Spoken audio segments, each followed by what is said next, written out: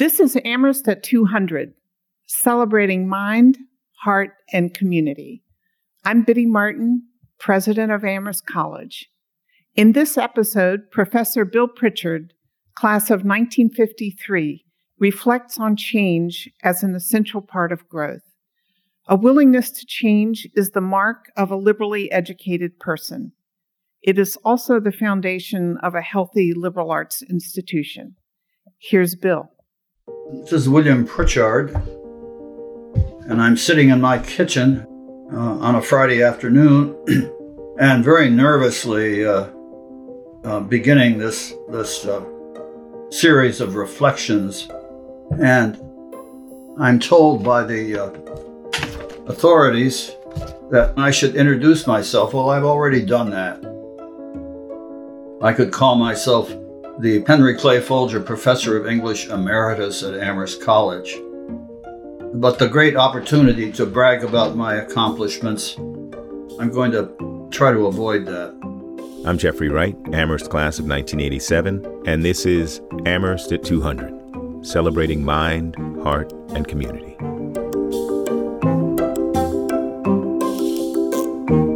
Bill Pritchard started as a 16-year-old at Amherst in 1949 and went on to graduate with a BA in philosophy in 1953, returning as an English professor in 1958. Since then, he's been a fellow of both the National Endowment for the Humanities and the Guggenheim Foundation. He's the author of many books, including Frost, A Literary Life Reconsidered, and English Papers, A Teaching Life. Pritchard has also written for the Boston Globe, Chicago Tribune, and Times Literary Supplement. He is a fixture in our community.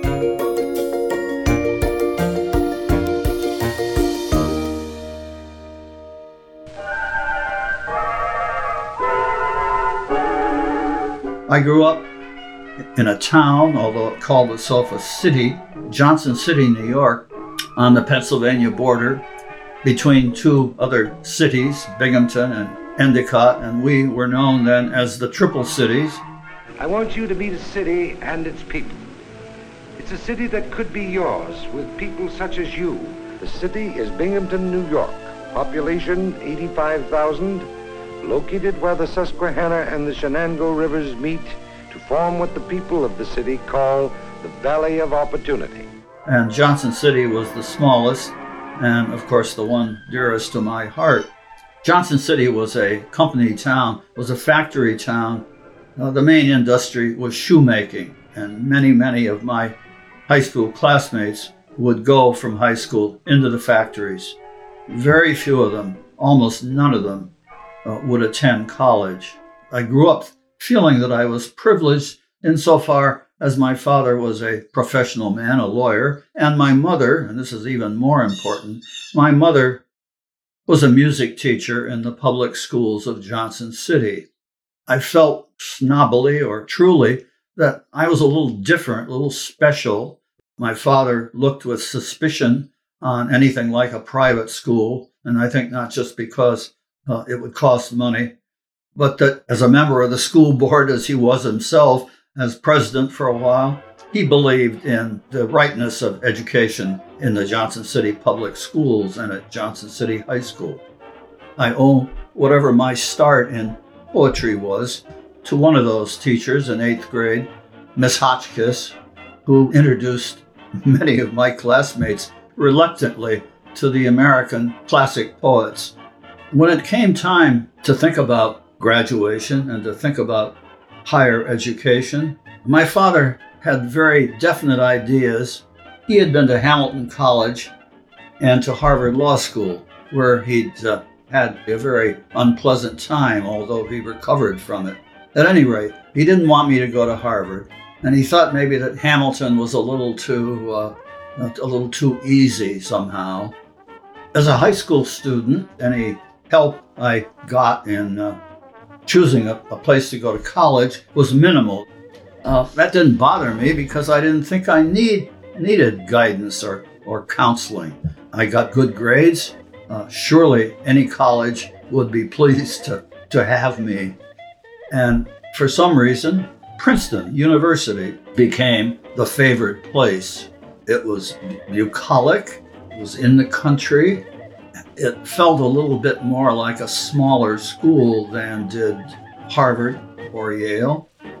And for no reasons better than that, it was decided, I decided that I wanted to go to Princeton University.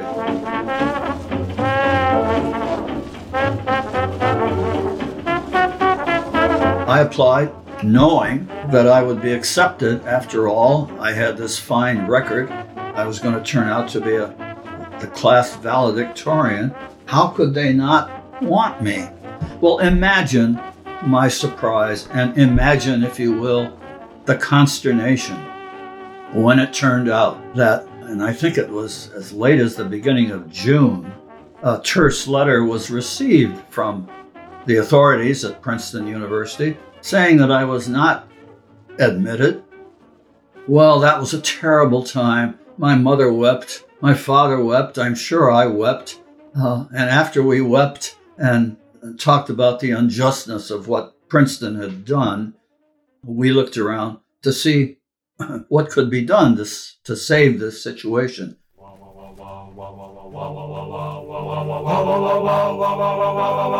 Oh, there's a change in the weather, there's a change in the sea, and so from now on there'll be a change in me, my walk will be... The summer previously, on a trip through New England, we had spent one night, a very hot Saturday night, at Amherst College, which was locked up.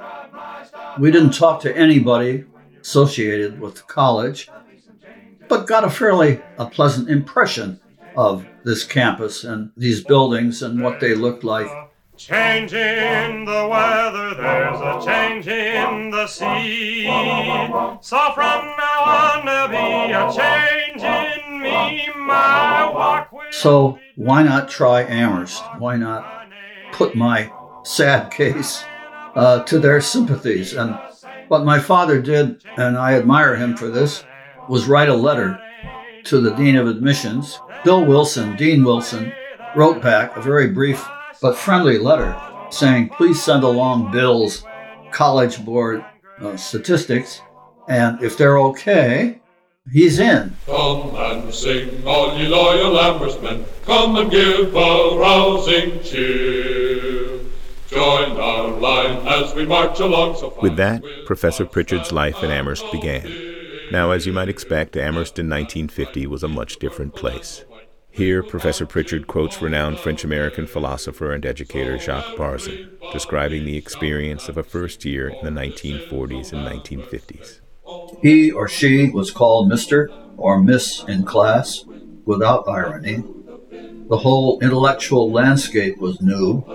Here were grave faculty members, friendly but not chummy, devoting a good many hours a week to teaching certain definite matters of agreed importance, and also doing that mysterious thing, quote, research. It seemed to give their words the authority they claimed and did not hesitate to exercise. And then here's the sentence that I like best. This enchanting new atmosphere found its counterpart in the work to be done. I'm particularly fixed on that phrase, this enchanting new atmosphere, because I think that's what Amherst did to me. The newness of Amherst's atmosphere was enchanted. But there was absolutely no question that what we were engaged in here under this curriculum was a wonderful educational idea, and that we had to live up to it. And living up to it meant practically that you go to all your classes. There were no cuts allowed the first semester freshman year.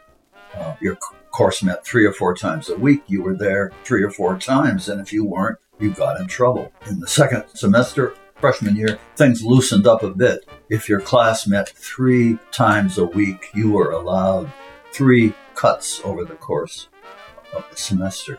There was no reading period as there was most famously at Harvard. No, you had to be with it week by week, day by day. No cuts, no reading period. Professors in the Amherst Catalog 1949 were described as professors doing research, etc., getting books published. But along with books getting published and research getting done, the professors says the college catalog, are at the same time an understanding, interested, friendly group of men to whom a student may turn for academic or personal guidance, and that the education which Amherst purposed to offer its students was a sound, purposeful education for life. I think that's pretty much a good description of the way things were. The catalog, again, that antique instrument that I have grown so fond of that's in my office, had nothing to say about any sort of moral human behavior. There was not one word that had anything to do with behavior. In fact, it wasn't until a few years later when the following sentence was added: "Conduct befitting a gentleman is expected at all times of students at Amherst College. It is assumed that undergraduates will understand what constitutes gentlemanly conduct without specific regulations forbidding particular actions." Now we say, well, what does that mean? What is a gentleman, etc.? And that, in a nutshell, I think describes the atmosphere that I came into and that Amherst College began to represent for me. It is assumed you know what gentlemanly behavior is, or you wouldn't be here, and either you live up to it or you don't. If you're going to be caught, as one of my classmates was as a senior, in some girl's room in Holyoke, that's not gentlemanly conduct, and you know that you must not do that. Even though we don't need to have a rule saying keep out of girls' bedrooms at Holyoke College. Altogether, I estimate that we spent about 20 hours a week in classroom. It kept us busy, kept us out of mischief, as we say. And in fact, it was kind of hard to find very much mischief to engage in. What could you do? You couldn't run around in your car because you weren't allowed to have a car. Freshmen did not have a car. I think a couple of boys did illegally. There's Smith and Holyoke over there, but that would involve getting a date. How do you go about doing that? Ain't she sweet, see coming down the street? Now I ask you very confidentially, ain't she sweet? You need to look at one of those Facebooks and decide that girl 20 or girl 19 would be your sweetheart. And then you had to pursue things by calling up and asking Amanda if she might like to come over on the weekend, Saturday night, to go to a movie. What they were called then was flicks. Would you like to go to the flicks? And that would involve perhaps having supper at Valentine Hall. And Amanda would, of course, have to be back at Smith or Holyoke by 11 o'clock. And the conditions under which Amanda would be entertained were pretty stringent ones. For this 16-year-old freshman, the prospect of that kind of social life was a daunting one, and I solved it by not engaging in it. Oh, just look at that crowd. Hey, Pop, call a cop or the traffic will stop. Dating aside, Amherst did have a thriving social scene on its own campus. In the early 1950s, fraternities were a central element of Amherst's social world. Most of the undergraduates joined a fraternity, the famous fracas that Phi Kappa Psi got into with their national organization when they pledged the first black student, Thomas Gibbs, in 1951, was important enough to get written up in the Reader's Digest. Tom Gibbs, who became a fraternity brother of mine. The story of Thomas Gibbs, class of 1951, and Phi Kappa Psi made national headlines. Here, in a 2010 interview, the late Reverend Gibbs talks about his experience pledging a fraternity at Amherst. I didn't realize, of course, at the time that I was very limited in what I could do or what I should do, because certain things were expected, which my colleagues, when I say colleagues, I mean the African Americans, didn't tell me until after I'd gotten an invitation to join a fraternity, and then they told me what I should have done when the invitation was extended. But, as I say, I was a bit unknowing, And I just plunged into everything Amherst had to offer at the time. A New York Times article from November 1948 reported that the National Fraternity suspended the Amherst chapter, which then went independent, and initiated Gibbs as a brother. During his second year at Amherst, Professor Pritchard took English 21, which introduced him to the work of poet Robert Frost, then an active member of the Amherst community. Frost had an arrangement with Amherst where he spent 2 weeks in the fall and a week in the spring in residence at the college. He lived at the inn, and students were invited to go down and see him if maybe they had a poem or some piece of writing they could show him. Or he went to tea at the president's or at some fraternity house, and select numbers of students were invited to meet him. The brothers of Phi Alpha Psi.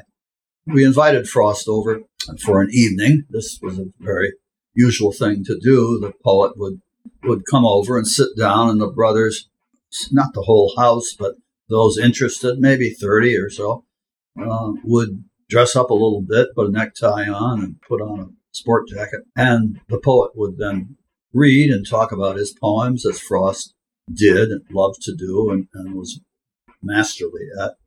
And then there'd be, of course, a short time for a question period, etc. The night Frost visited Phi Psi, I had recently spoken with a good friend of mine who had taken the English course, I guess, when we read Frost. It was the year before, and a particular poem of his came up for discussion in my friend's class. It was a poem called Bereft, not very well known, but it's about being lonely and being scared, and it ends up, word I was in my house alone, somehow must have gotten abroad. Word I was in my life alone, word I had no one left but God. So when the question period came up the night Frost visited Phi Psi, I raised my hand and said something like, "Dear Mr. Frost, in one of your poems ends with the assertion that word I was in my life alone, word I had no one left but God."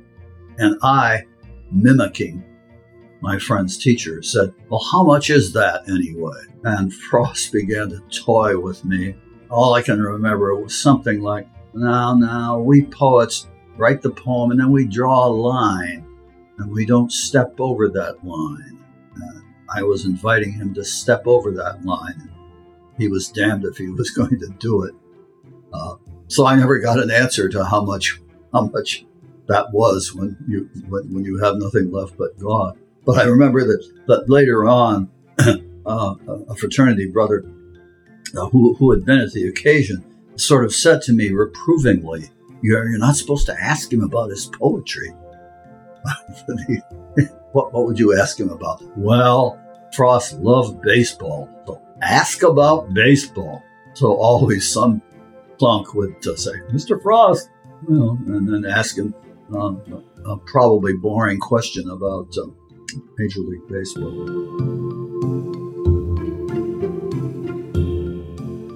The opportunity to interact with Robert Frost was just one of the connections afforded to Professor Pritchard while at Amherst. I was singularly fortunate in being put in a class run by a classicist, John Andrew Moore. I know the word great teacher gets thrown around too much, but John Andrew Moore was a great teacher. He didn't teach here for all that long, from the beginning, just after the Second World War, and I think he died as early as 1972. But he made an impact like nobody else. He would bound into class, which was held at the top of Williston Hall on a very cold morning in November, and throw up the windows, and then kind of vault up on the desk with one of his legs under him and begin the colloquy which consisted in question and sometimes answer. But to be introduced, as I was, Greek drama, what the hell is that? I'd never heard of one, never read one. So Moore was able to introduce us in the most agreeable and surprising way. What was most surprising about it, I think, comes to light when I remember the comment of a classmate. He didn't like Moore, and he didn't like Moore because Moore didn't give any answers. And he said, this fellow said to me after class, he keeps asking these questions and he never gives us any answers. Moore did not give any answers, and you never knew quite where you were at the end of a unit, except that you'd been through something rather special and rather dizzying. At the end of the term, I remember going into the dean and asking him specially if I could remain in Professor Moore's section for the second term.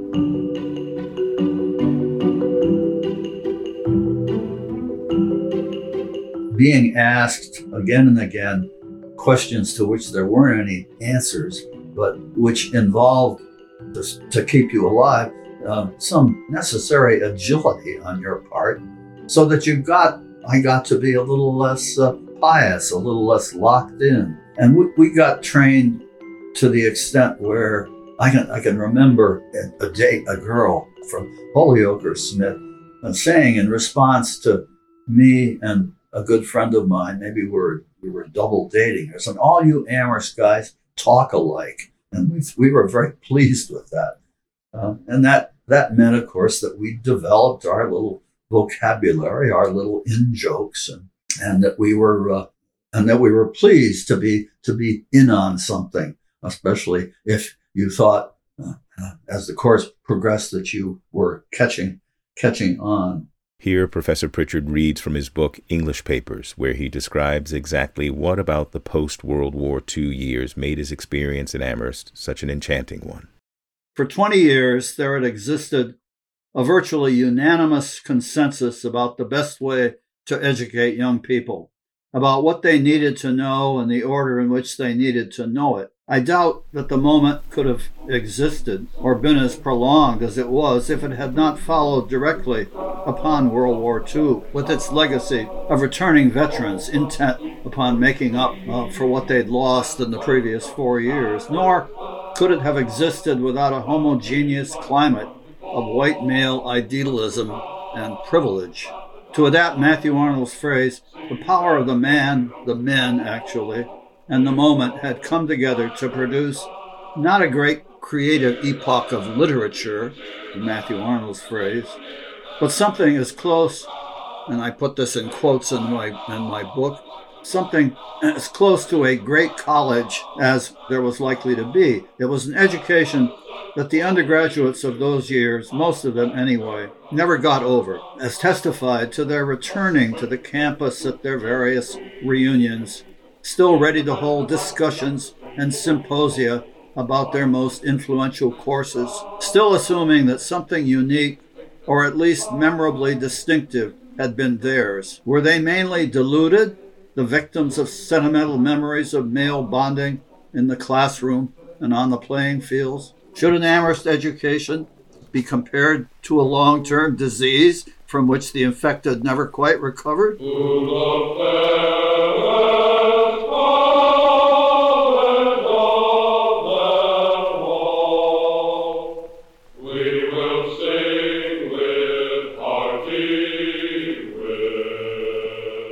I had a profound moment in which I was studying up in a room on the third floor of Converse in the spring of my senior year and trying to read George Santayana. And looking out the window, beautiful night, suddenly I decided I would go up and stand in the back or the front of the chapel. And I think I even lay down, or at least I sat down. And vows were made for me at that moment. And I decided that there was nothing in the world that I'd rather do than come back and teach at Amherst.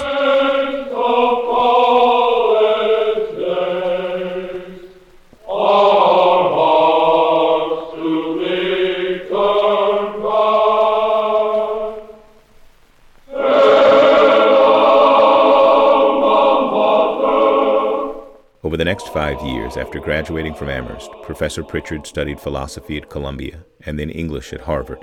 As it turned out, he wouldn't be away from Amherst for long. I think back to my return to the college, and it came after I was ensconced with my spouse, married in 1957. One evening there came a phone call for me from Amherst, from the chairman of the English department, who at that time happened to be Benjamin DeMott. DeMott called and said, "Bill, what would you think of coming down here and having an interview, talking to the president and members of the English department to see whether, in fact, you might like to come and be of our group and teach with us?" Well, I was absolutely floored, stunned. How could what I'd been thinking about, dreaming about, fantasizing about, knowing that this could never happen, too good to be true, it looked as if, by God, it was going to happen. The most memorable, the only memorable piece of advice I got was from Theodore Baird. We had a short talk, and the only thing he said to me that I can remember, the only piece of advice was, "Speak up." And I think I tried to speak up when I sat across the table from President Charles Woolsey Cole at the top of the chapel and made a case for myself. It was kind of embarrassing. DeMott, as chairman, also sat in on this interview, did not say a word, and it seems to me almost sort of put his head down on the desk in boredom as I tried to answer Cole's questions. I did not screw up, and it was not very long, I think less than a week, that I heard that I had been approved and that I would become a member of the English department. And in the fall of 1958, we moved to Amherst. We took rooms at the faculty apartments and newly built in Goodnow House, $45, $55 a month. I remember they threw in a free snow shovel so that you could, keep your sidewalks clean. I taught a little bit at Harvard, not with great success, but here I was asked to teach 3 courses a term. I can still, I think, register the weariness that I used to feel on Saturday morning at noon when 120 papers over the course of the week were behind me. Well, all ways of becoming a man, and this certainly was not the most unpleasant one, but it was a very vivid one.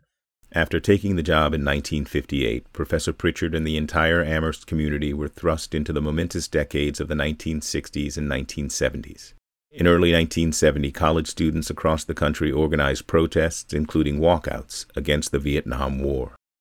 On May 4th, 1970, 4 Kent State student protesters were killed by the Ohio National Guard. The most serious disruption ever to take place in the college took place in the spring of 1970. 1970 was the year of the killings at Kent State and at Jackson State in the spring, just before our semester ended. And the decision to strike was a very momentous one. It can go out on strike. The college did for about maybe a week and a half or 2 weeks, since classes were about to end anyway. 10 years or so, 5 years after the campus strike in 1970, came finally, to many people's feelings, coeducation, a move that had been first resisted by the trustees, and even though President Bill Ward was in favor of it. But eventually, in 1974 or 75, it got through, and the first female-male class was assembled in 1976. I have, I think, perhaps somewhat sentimental feelings, sentimental memories of the early years of coeducation. It was, everybody said it would be very different, and many people said your classes will never be the same, etc. That I can say didn't happen to me. My classes were not all that much different. Some people look upon the years of the late 60s, in which there was perhaps the most political activism that was ever seen on the Amherst campus. Some people think of the students during that time as very much as more lively, as more engaged, as more interesting to teach than they had known previously. I think I would say that about the early years of coeducation. though I didn't know it at the time, those classes, those people, as I look back upon them now, seems to me to have taken on some special aura.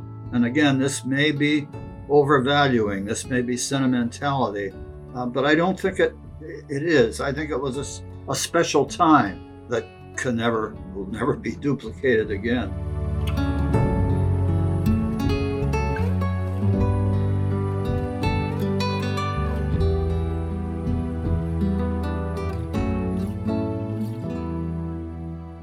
I think now of a poem that's often in my mind as I get older, by the wonderful poet Randall Jarrell.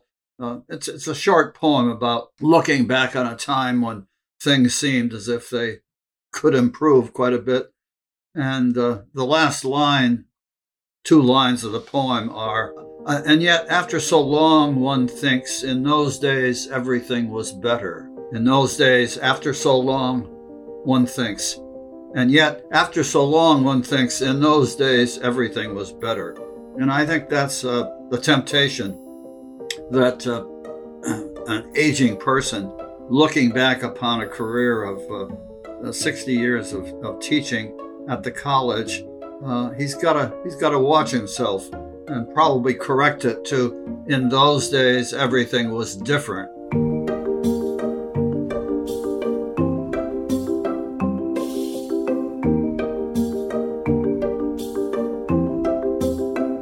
Thanks for listening. I'm Jeffrey Wright, Amherst class of 1987, and this is Amherst at 200, celebrating mind, heart, and community. A production of Amherst College in association with Cadence 13, narrated by me, Jeffrey Wright. Executive produced by Biddy Martin, Ian Mont, and Rebecca Kennedy. Produced by Catherine Duke, Bette Schumacher, and Sandy Janelius. Written, directed, edited, and mastered by Ian Mont. Technical and equipment support by Sean Cherry. Creative consultation by Catherine Duke, Carly Nardowitz, Connolly Stokes Buckles, and Molly Whalen. Music from Source Audio and Extreme Music. Archival support from Michael Kelly.